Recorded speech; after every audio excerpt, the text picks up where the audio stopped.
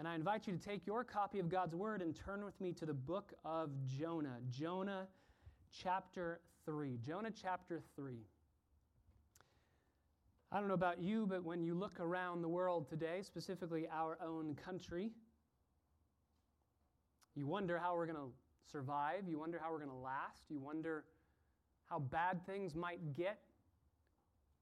You look around at our country, you look around at our government, you look around at all of the chaos that's going on in a moral sense, in a political sense. And the question that keeps coming up is, what could possibly help? What could possibly turn? Is it voting for the right person? Who even is that? Is it voting for the right legislation? Would legislation help dictate our own morality? What could potentially bring about a transformation in our country? Brothers and sisters, the answer is very clear in the Bible. It's the gospel that brings about transformation in the hearts of those who would hear and receive it, and brings about a repentance that is clear, is defined, and is obvious for the world to see. There's a word that gets thrown around a lot. It's kind of a buzzword today in evangelicalism, and it's revival, right? We're always praying for revival. May revival happen. That's not a bad thing to pray for. But if all we're saying is, God, bring revival, and then we don't do the work of the ministry to go out and to share the gospel with those that need to hear it, revival's not going to happen. Even in our own country, way back close to the formation of it, which doesn't seem too far away, at the apex of the Great Awakening, a time when revival was just permeating the eastern side of America. Even at that moment, as the preaching of God's word was going forth through men like Jonathan Edwards, who were preaching the gospel with clarity, with conviction. At that point, though there was a huge awakening and revival was absolutely happening, only about 15 to 20% of the population in our country at that time came to the Lord. What's the biggest revival that's ever happened in the history of the world? What's the biggest revival? We're going to see it this morning. Jonah chapter 3. In Nineveh, we see the greatest awakening and the greatest revival that's ever happened. The entirety of the city gets saved. But how? The word is repentance. They are repentant. Even in my Bible, the heading for chapter 3 is Nineveh repents. What does that mean? What does repentance look like? Is it sorrow over sin? It is, but there's a difference between sorrow and salvation. Is it remorse over your guilt? It is, but there's a difference between remorse and repentance. Martin Luther, the very first of his 95 theses, which he nailed to that door, the church door in Wittenberg, to say, we need to reform the teaching that's going on from the Bible. It wasn't even from the Bible, it was from tradition. But he said repentance is the whole of the Christian life. Every single day, it's not a one moment in time, we just repent, we move on, and that's life, and we're saved. No, repentance is the life of the believer. Repent, the word repent, appears 4 times in verses 8 through 10 in chapter 3. It's the central theme of this entire chapter. And so what I want us to do is just go through the whole chapter. I want us to see 4 features of repentance. I'm tempted to put true repentance, 4 features of true repentance, but the reality is, if you are not truly repentant, it's not repentance. It's just remorse over sin. So 4 features of repentance, 4 features of real, biblical, genuine repentance. See if you can see them as we read through this chapter. Jonah chapter 3, beginning in verse 1.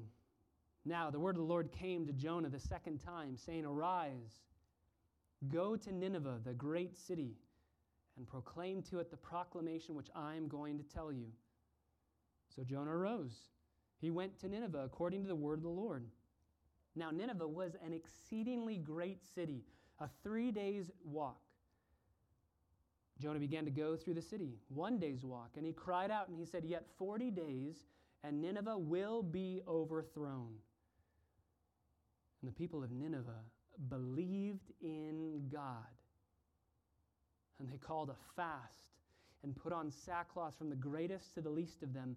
When the word reached the king of Nineveh, He arose from his throne. He laid aside his robe from him. He covered himself with sackcloth and sat on ashes. And he issued a proclamation, and it said, in Nineveh, by the decree of the king and his nobles, do not let man, beast, herd, or flock taste a thing. Don't let them eat or drink water. Both man and beast must be covered with sackcloth, and let men call on God earnestly, that each may turn from his wicked way and from the violence which is in his hands. Who knows? God may turn and relent and withdraw his burning anger so that we will not perish. And when God saw their deeds, that they turned from their wicked way, and God relented concerning the calamity which he had declared he would bring upon them. And he did not do it. Father, I pray that you would bring about repentance in our church family, in those that might be watching through the live stream. Bring about repentance as we see clearly from this text what it looks like, how it's lived out, and why it's worth it. Pray this in the name of Jesus. Amen. 4 features of repentance. 4 features that we see in chapter 3. The first is that repentance always begins when you're confronted by the Word of God. Repentance always begins when you're confronted by the Word of God. This is verses 1 through 4 in chapter 3. So verses 1 through 4 gives us the first feature of repentance. It cannot start unless you're confronted with the Word of God. You need the Word of God to confront you. This is verse 1. We'll start there. The word of the Lord came to Jonah a second time. This is grace. That any one of us gets a second time is grace. And we haven't been given a second time. We have been given so many chances. Some people, as they read the book of Jonah, they're confused about Jonah because they wonder, and it's a good question, is Jonah converted at the beginning of the book? Is he a believer when the book starts? Is he converted in the fish? Is he converted at the end? Is he even saved at all? What's up with this prophet? It's a great question to ask. We might tackle it later on in our study of this book, but I want to say, I think the counter to that confusion of Jonah and his consistent wobbling back and forth, I'll do, I don't want to do, I don't want to do, okay, I'll do. My counter to that question is just simply look at your own life, right? Look at your own life. Were you perfectly obedient after your conversion? Does God ever have to tell you things twice? Look at your own life. Just in verse 1, we already see a magnificent principle of God's grace, which is the theme of this whole book. And that principle is this: God uses people who have forfeited their right to be used. God uses people who have forfeited their right to be used. If he didn't do that, I can tell you this much, this pulpit would be empty. God uses people who have completely forfeited their right to be used by him. In God's grace, he sends his word over and over again and speaks to us a second, third, fourth, 5,000th time. This is encouraging because that means failure is never final in our lives. Failure does not mean that God won't necessarily use you in the future. And there's no finality of action that can't be turned around by the grace of Jesus.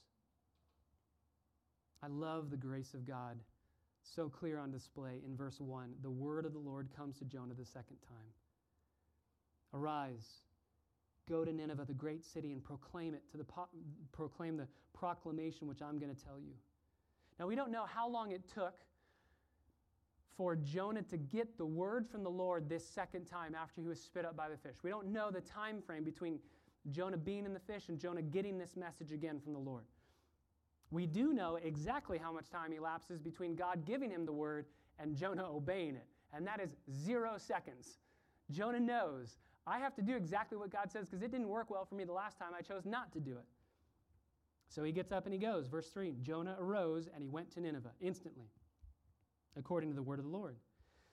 Nineveh is an exceedingly great city, verse 3 says. It's a 3 days journey. It's a magnificent city. It's about 60 miles in circumference. It's huge. It would take you 3 days to walk through the whole thing.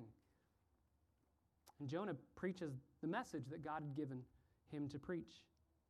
And he goes only 1 day's journey into the city. He doesn't get all around the city. He goes just 1 day in.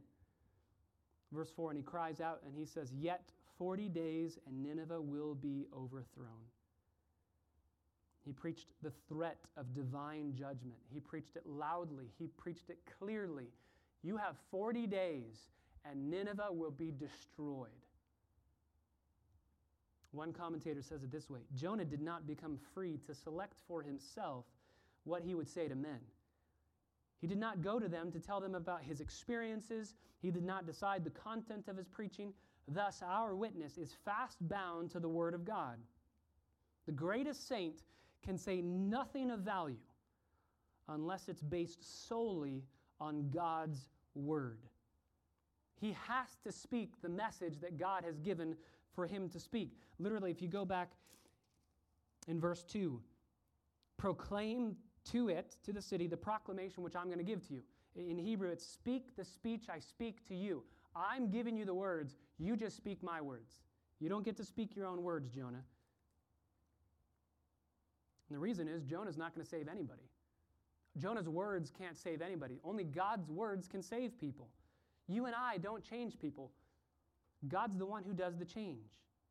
God's not calling Jonah to do something that he can't do. God's calling Jonah to be a part of something that only God can do. I don't know if you do this in discipleship, where you feel like I am the one that's in charge of changing somebody's heart. You hear behavior that they're involved in, and you wonder, okay, how am I going to go about fixing this issue? Brothers and sisters, you and I don't change anyone. We don't change anyone. We simply bring the message of God to them, and God changes them. If they would be repentant, if they would be humble, if they would receive the message of God, God changes people. We don't change people. By the way, this is applicable to every area of life. Parents, can I just encourage you? I don't know if you struggle with this. I wake up, I load the spiritual burden of my kids' hearts being changed on my shoulders, and I go throughout the day thinking I need to fix my kid's heart. That's why I go to bed at night super angry, very frustrated, and feeling like a failure because I didn't change anything.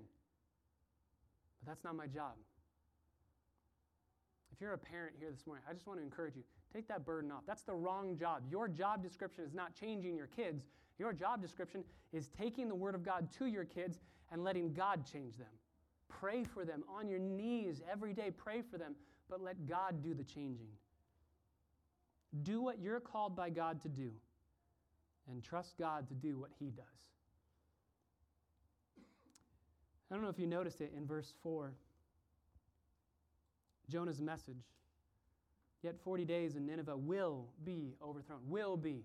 There's no possibility that they're going to receive grace in Jonah's mind. Jonah will be destroyed. You got 40 days. Nineveh will be destroyed. That's all. You don't have any option. You're going to be killed.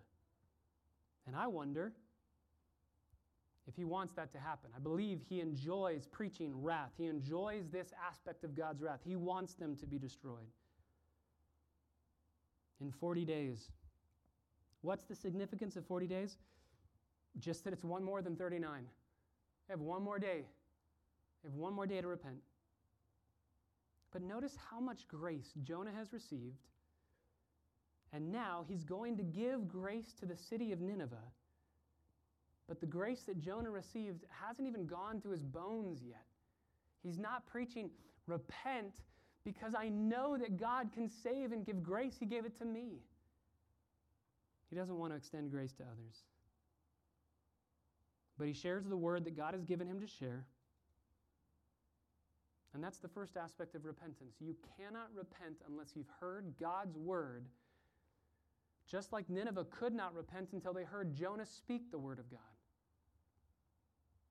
So can I ask you, has the word of God confronted you? Has it confronted you in such a way that you've turned and you've repented? Have you heard God's call over your life that you are not your own? That you are owned by Him? Does the word still confront you to this day? Do you want to know how you can make sure, 100% sure, that you'll never repent? Here's how you can make sure you'll never repent. Just never open the word and never place yourself under the word. Never be confronted by the word and you'll never repent. You need the word in order to bring about repentance. And I want to plead with you right here, right now. I believe it's the tone of Jonah's message. I believe it's biblical. I believe it's exactly what God would have me say right now. Friends, you need to repent. Because you might only have 40 days before your own death.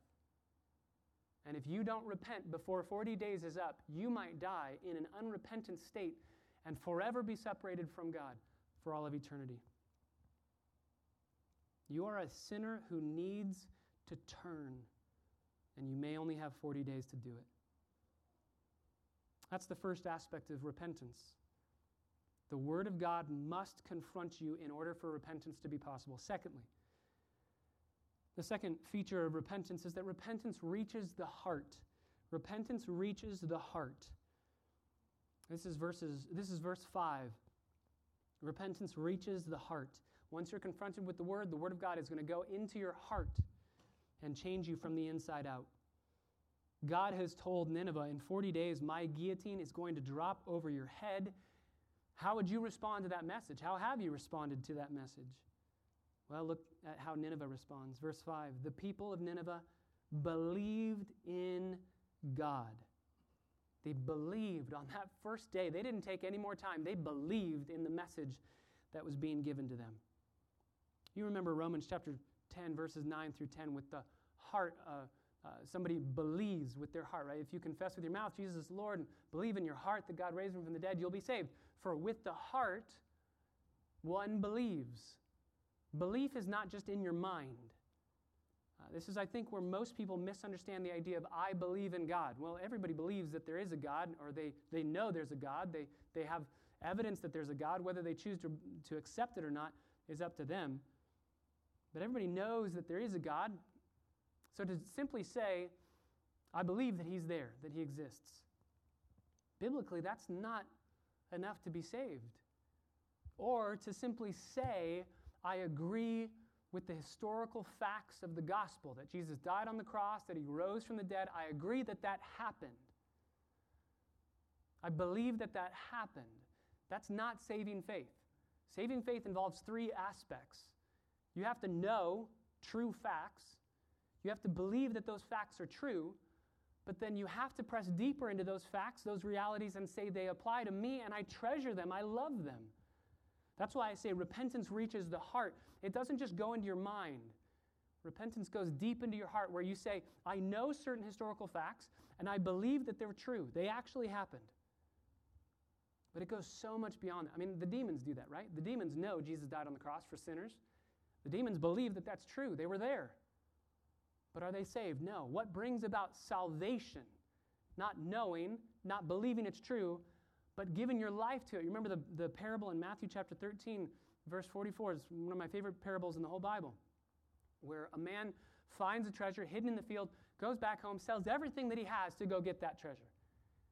The treasure is Christ. The man could see the treasure in the field. He has to know that there's treasure there, right? That's knowledge. You have to know certain facts, and he sees that there's treasure. He knows it. And then he could believe that that could be his. He could believe it's actually there, and it could be his.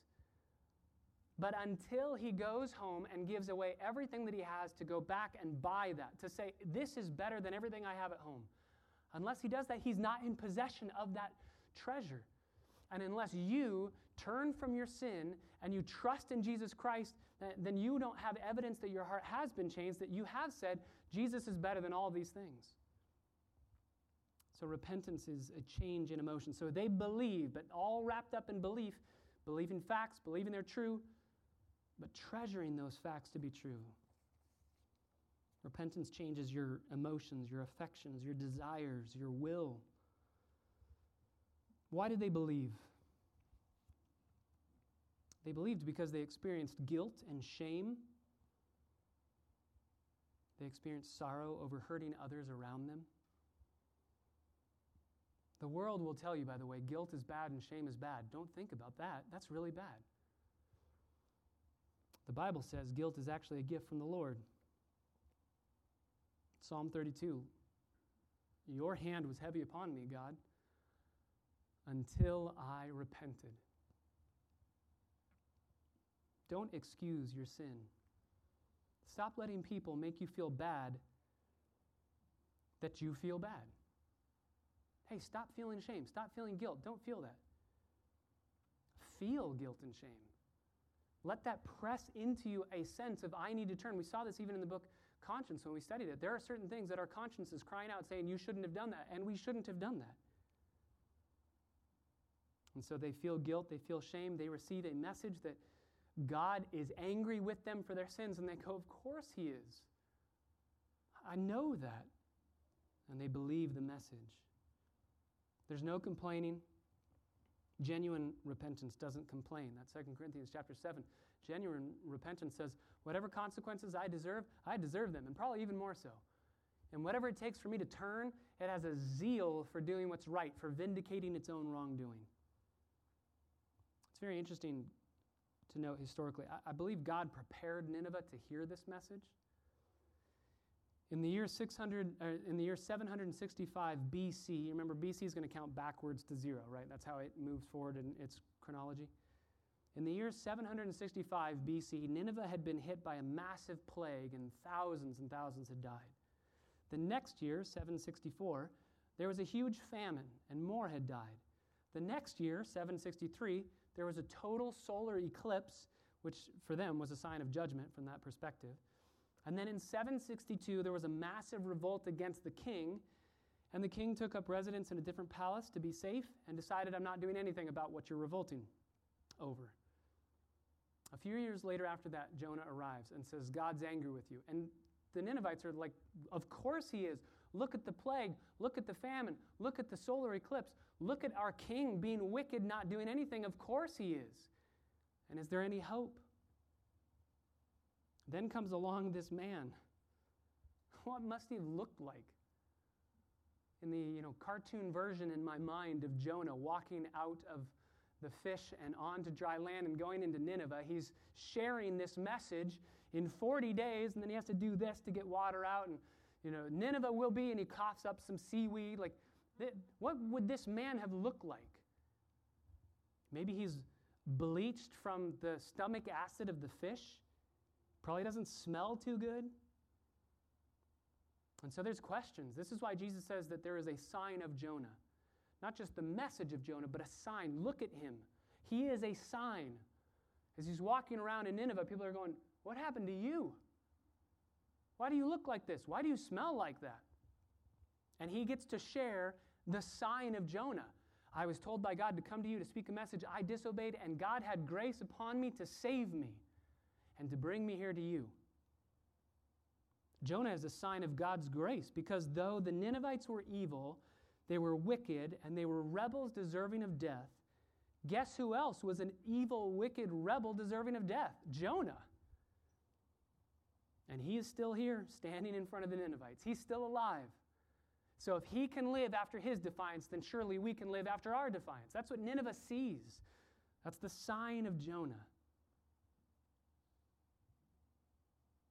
What about in your life? Are there people in your life who are ripe for the gospel? Man, I think there's just no better time in our life. This is a weird time. I know that. I understand that. And I can't wait to get out of it. But this season of COVID, this season of fires all over the place, smoke in the air, this season of who knows if you could die from any of these things, this season brings uncertainty and death right to our doorstep. I think the people around us that we're able to interact with are ripe for the gospel. They're ripe to hear there's hope. Death is imminent, not just physically, but spiritually and eternally. But there's hope, and I'm living proof that there's hope because God hasn't struck me dead yet. What about you? Do you believe this way? Do you believe like the Ninevites believe? They're going to not only just take that message, internalize it, they don't just believe it's true, they also act accordingly. They treasure the God who brings them that message to give them grace. Do you believe that way? Or is your belief just simple mental assent? You agree with facts. That's not saving faith. Number 3, the third feature of repentance. Repentance not only begins with a confrontation from the Word of God. Secondly, it reaches the heart. Belief goes deep into the heart. But number 3, repentance changes the behavior. Thirdly, repentance changes the behavior. It goes deep into your heart, and then it works from the inside out to change your behavior. This is verses 6 through 8, and really the end of verse 5. They believe in God, and then the end of verse 5, middle of verse 5, they call a fast and they put on sackcloth from the greatest to the least of them. This is an external sign of their sorrow, their guilt, their shame. And then it doesn't stop with them. Verse 6, when word reaches the king of Nineveh, he arises from his throne, he lays aside his robe, and he covers himself with sackcloth and sits on ashes. He too sees the guilt and the shame, and he says, we need to do something. It doesn't just stay in the heart. It moves to the actions and the behavior. The king knows that they're worthy of this death. Verse 8, he's going to give specific name to the sin. Let everybody turn from his wicked way and from the violence which is in his hands. It's not just, we've done bad things. It's calculated. It's specific. I know the evil that I've done. He names it. And he calls for the entire city to repent of the sin that they so love. By the way, just a side note, this king is an example to us as leaders. Leaders must model what the people need to do and need to become. He's going to stand up and say, let's do this. I mean, they already got it started, and then he's going to go deeper into that and model for them. As one pastor says, this king is a portrait as a leader of the desired destination of his people. He's the portrait of where the people want to get to. And so the king repents. The king repents. The nobility repents. The whole community repents. Even the animals repent. If you go down in verse 7, he issues a proclamation and he says, in Nineveh, by the decree of the king and his nobles, don't let man, beast, herd, or flock taste a thing. Don't let them eat or drink water. Both man and beast must be covered with sackcloth, and let us call earnestly on the Lord. Even the animals are involved in this. This is such thorough repentance that we're putting sackcloth and ashes on sheep. I've preached sermons before where people have professed faith in Jesus Christ. I've never preached one sermon where somebody comes up to me and says, my dog Fifi received Jesus and has turned from their wicked ways. That's what's happening in Nineveh. It's so total, it's so overwhelming that every single person, even the animals, seem to be changing. This is massive repentance. This is revival. But notice the behavioral change. It's not just put on sackcloth and ashes. Notice how calculated this is. And think with me on what's going to happen based off of this type of behavior. The king says 40 days. For 40 days we won't eat or drink, even the animals. So you don't drink for 40 days, you're going to die. The Ninevites are saying, we'd rather die in our desperation than be destroyed by God. We'd rather repent than face God in his judgment. Imagine just what the animals would have looked like on day 5 of this fasting from eating and from drinking. Many of the animals would die. Their economy would weaken. But the Ninevites don't care. Who cares if our economy is tanked? I just want to be genuine in my repentance. I don't care what I lose. They don't even stop to eat in their mourning and repentance. There's no taking a break from repenting. There's no whining about their repentance. When the heart is engaged, there's no whining. Their robes are exchanged for sackcloth, dignity for disgust and distress. A throne is exchanged for an ash heap, no longer sovereign but submissive. These are all displays of guilt and of repentance. Reformation is specific when repentance is real. This isn't just, I need to change. Let's talk specifically about what needs to change. And their repentance could cost them everything. True repentance does. True repentance, like that man in Matthew 13, I'll give away everything to have Christ. Or like Zacchaeus, what a great example in the New Testament, in Luke chapter 19. You have a man who says, I know that I've defrauded people. Whoever I've defrauded fourfold, I'm going to get back, and I'm giving half of my possessions to the poor. I'm just giving away everything I've got. True repentance costs you everything. This repentance that's true reaches the heart and affects the behavior. Everyone turns. The only question now is God going to turn? Is God going to turn? That leads us to the fourth and final feature of repentance. Repentance, number one, begins with the confrontation with the Word of God. Repentance, number two, reaches the heart. Repentance, number three, affects the behavior, radically changes who you are.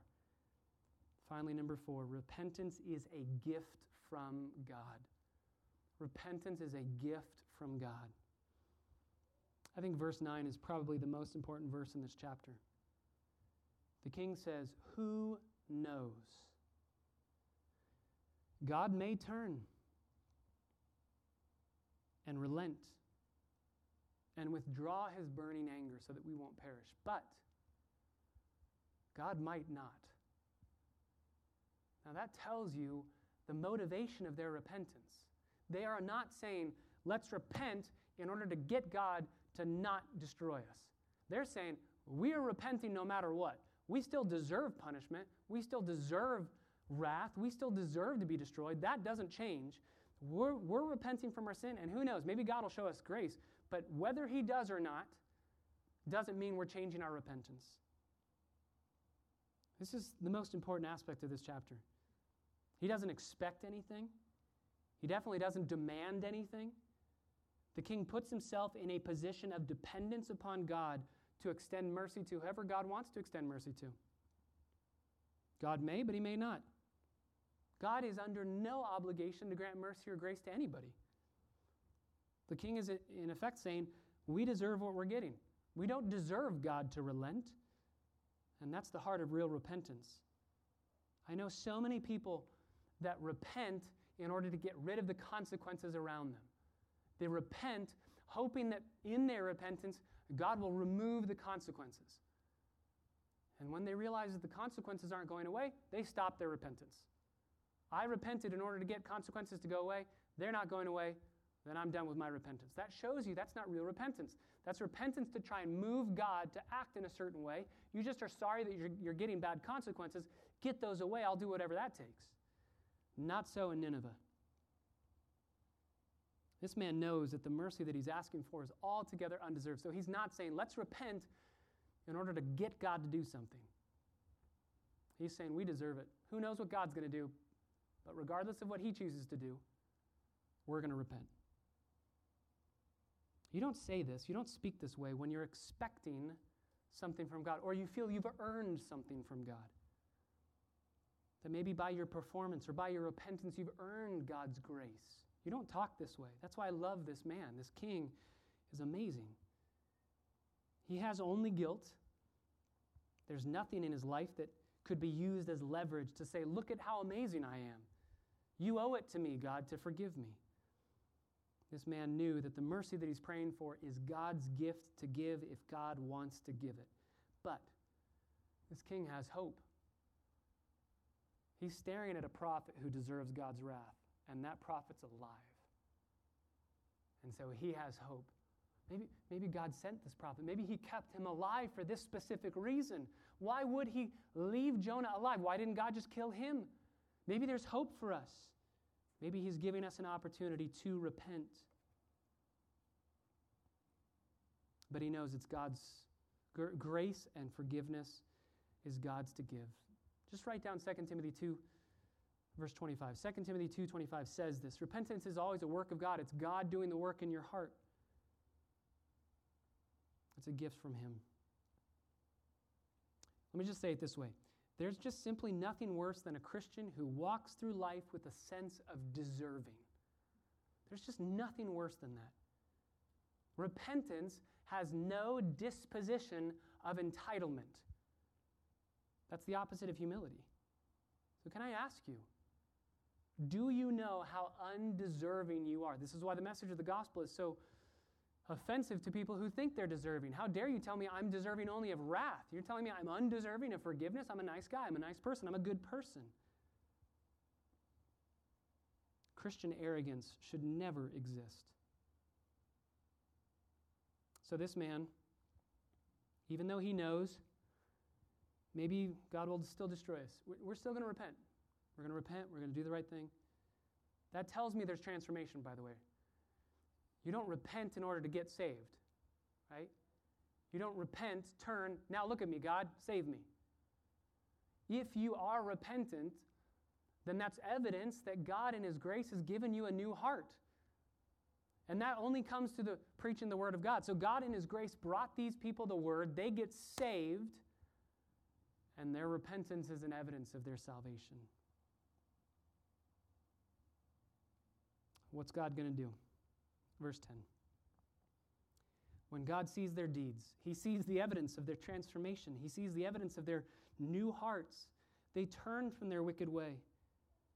Then God relented concerning the calamity which He had declared that He would bring upon them, and He did not do it. Mark it down, brothers and sisters, God is so much more ready to forgive you than you're ready to repent. God is so much more ready to forgive you than you're ready to repent. He relents. He loves giving mercy and grace. Ezekiel chapter 18, verse 23, he says, I take no pleasure in the death of the wicked, but rather that they would turn and live. He loves showing mercy to sinners. But the issue is, do you want it? Do you want the mercy that He's offering? He's eager to give mercy to those who are wanting it. He's eager to give mercy to those who respond. Some people say, well, doesn't God forgive everybody? Why do I have to believe in Him? He's nice and He forgives everybody. Forgiveness is possible. It's an offer to everybody. But He doesn't just forgive everybody. I mean, just think about it. If I went up to Josh, our new member, and I said, hey, Josh, good to see you. Hey, I forgive you. Josh goes, oh, thanks. What? What did I do? It's okay, man. Don't worry about it. I forgive you. What did I do? You're saying you forgive me for something. I don't remember what it is that I did. I'm like, oh, don't worry about it. It's okay. He's going to go home and go, that Patrick is a weird dude. And he's going to go through his brain, through his thoughts, through his days. What did I do? I didn't do anything. I don't understand. And Josh won't do this because Josh is a really nice guy. But some people, if they heard that, they'd go, how dare Patrick say he forgives me? How dare he say that? I didn't do anything to offend him.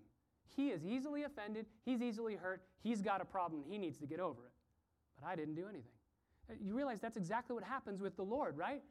He's offering forgiveness. I forgive you. I forgive you. And if somebody does not think that they need that forgiveness, they're going to go, how dare he say I did anything to offend him? That's why the message of the gospel is so difficult to hear. You've offended God. Excuse me, I'm not a bad person. So God gives mercy, but He gives mercy and forgiveness. He loves to give that to people who are saying, could you please forgive me? Yes, instantly. I've already made a way. He loves to give mercy, but people who don't think that they need mercy, people who don't think they need forgiveness, they're not going to ask for it, and God's not going to give it to them.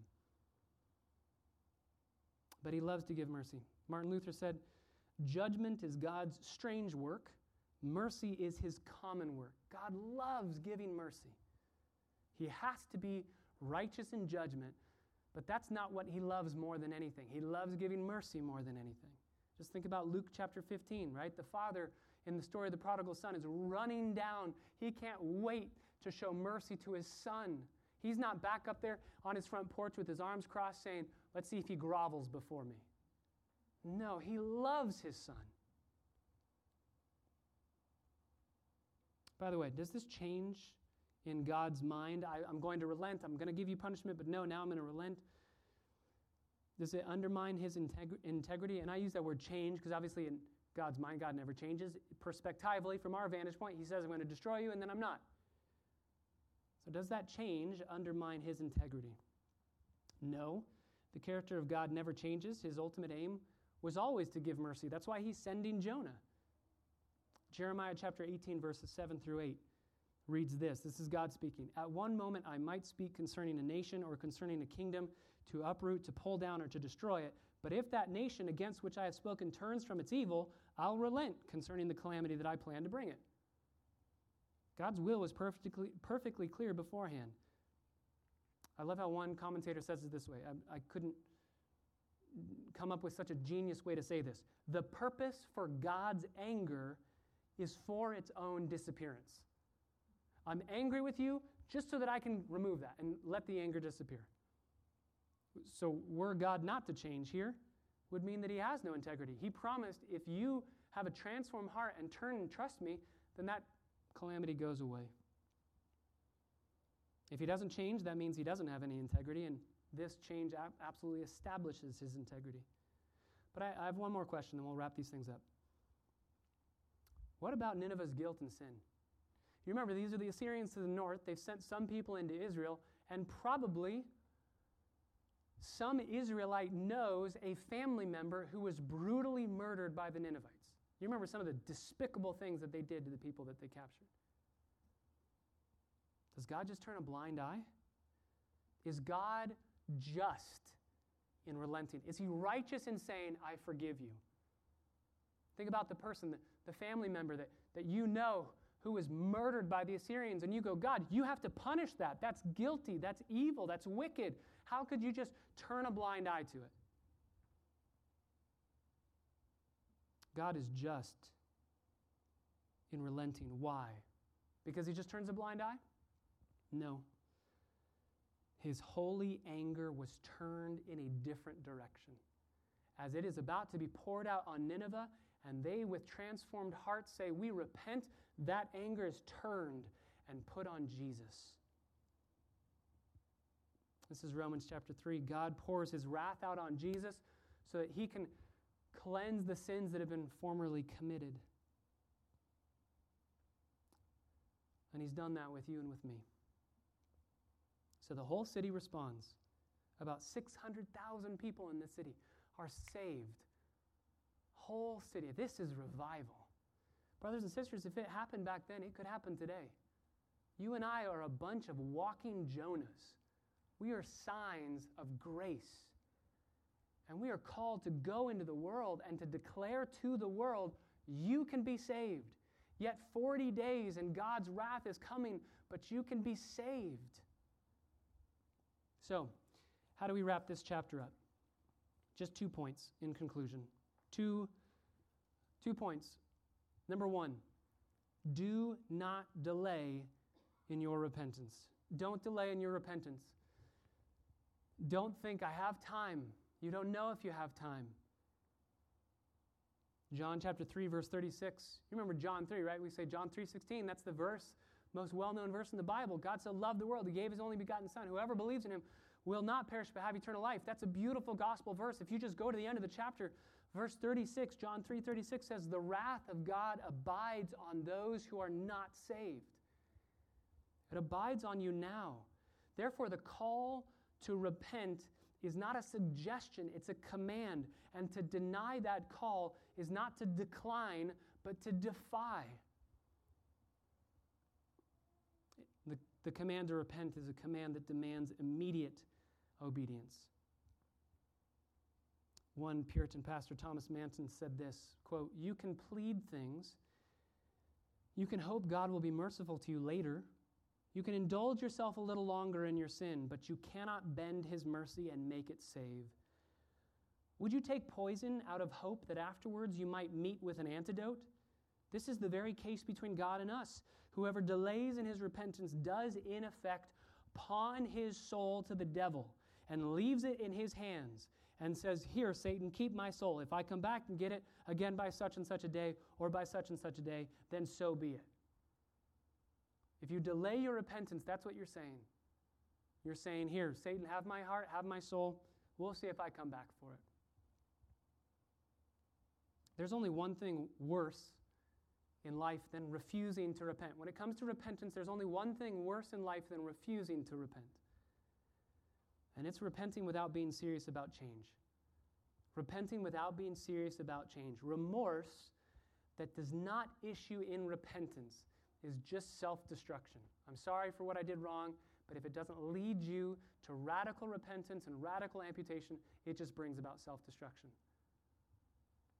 I've been in ministry long enough to see this occur in people's lives, a cycle remorse over sin. I feel guilty. I'm sorry. No real radical change, no heart transformation, and just self-destruction forever.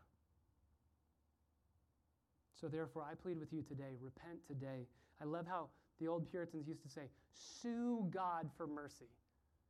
Just go to him in his courts and plead with him. Don't leave until you say, God, I need a transformed heart. This is what I pray every day with my kids. Oh, their sin is so evident. And I sit down with them and I say, what do you need to do? And they say, I need to stop being angry, or I need to stop being impatient, or I need to stop doing whatever it is that's so obvious. And in tears I say, can you make that happen? Can you stop? And they know the answer is no, I need a new heart.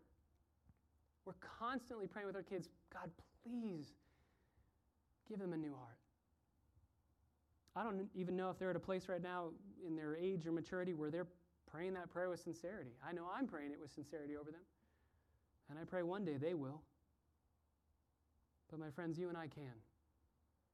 You and I can plead with God, change my heart. I'm sick of my sin. And even if I died tomorrow under your just wrath, I wouldn't care because I deserve it and I just want to get rid of sin. No matter the consequence, no matter the discipline, no matter the punishment, I just am done with sin. So what do? Don't delay in your repentance, number one. And then secondly, run to Jesus. Cling to Christ.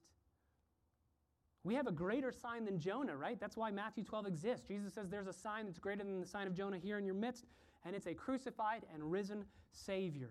This side of the cross, we know the answer to the question, will God relent? Will God allow us to enjoy grace and mercy? Will God forgive? We know the answer to that question because we have a Savior who is crucified and is now risen and at the right hand of the Father. The answer is He will forgive if you will go to Him. Turn from sin, trust in Christ. Charles Spurgeon said, I don't know when I'm more perfectly happy than when I'm weeping for my sins at the foot of the cross.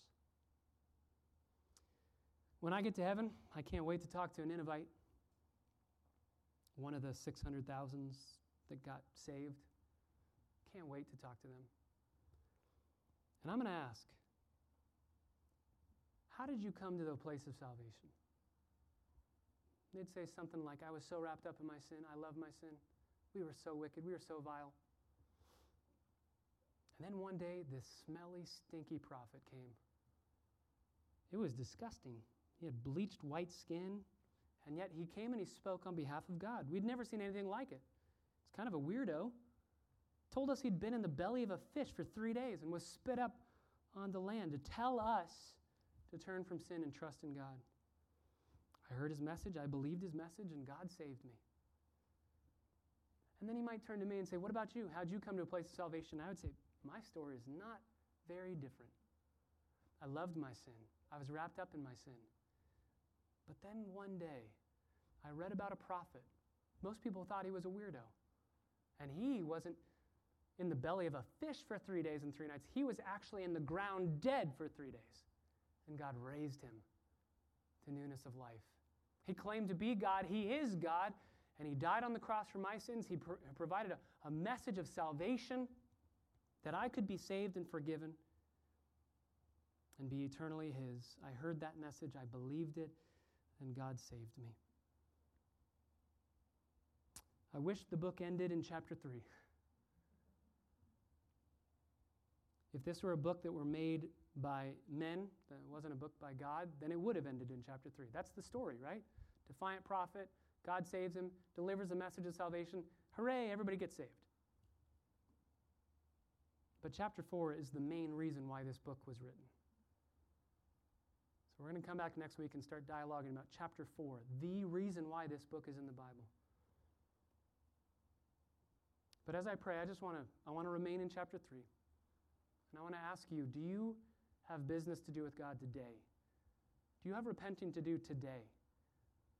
Don't wait, don't delay, and cling to Christ alone. Let's pray. Father, we are undone because of our sin. We know that we deserve your wrath. We know that we deserve your punishment. And we hate sin. We don't want anything to do with it ever again. We hate that we live in it. We hate that we love it. We hate it.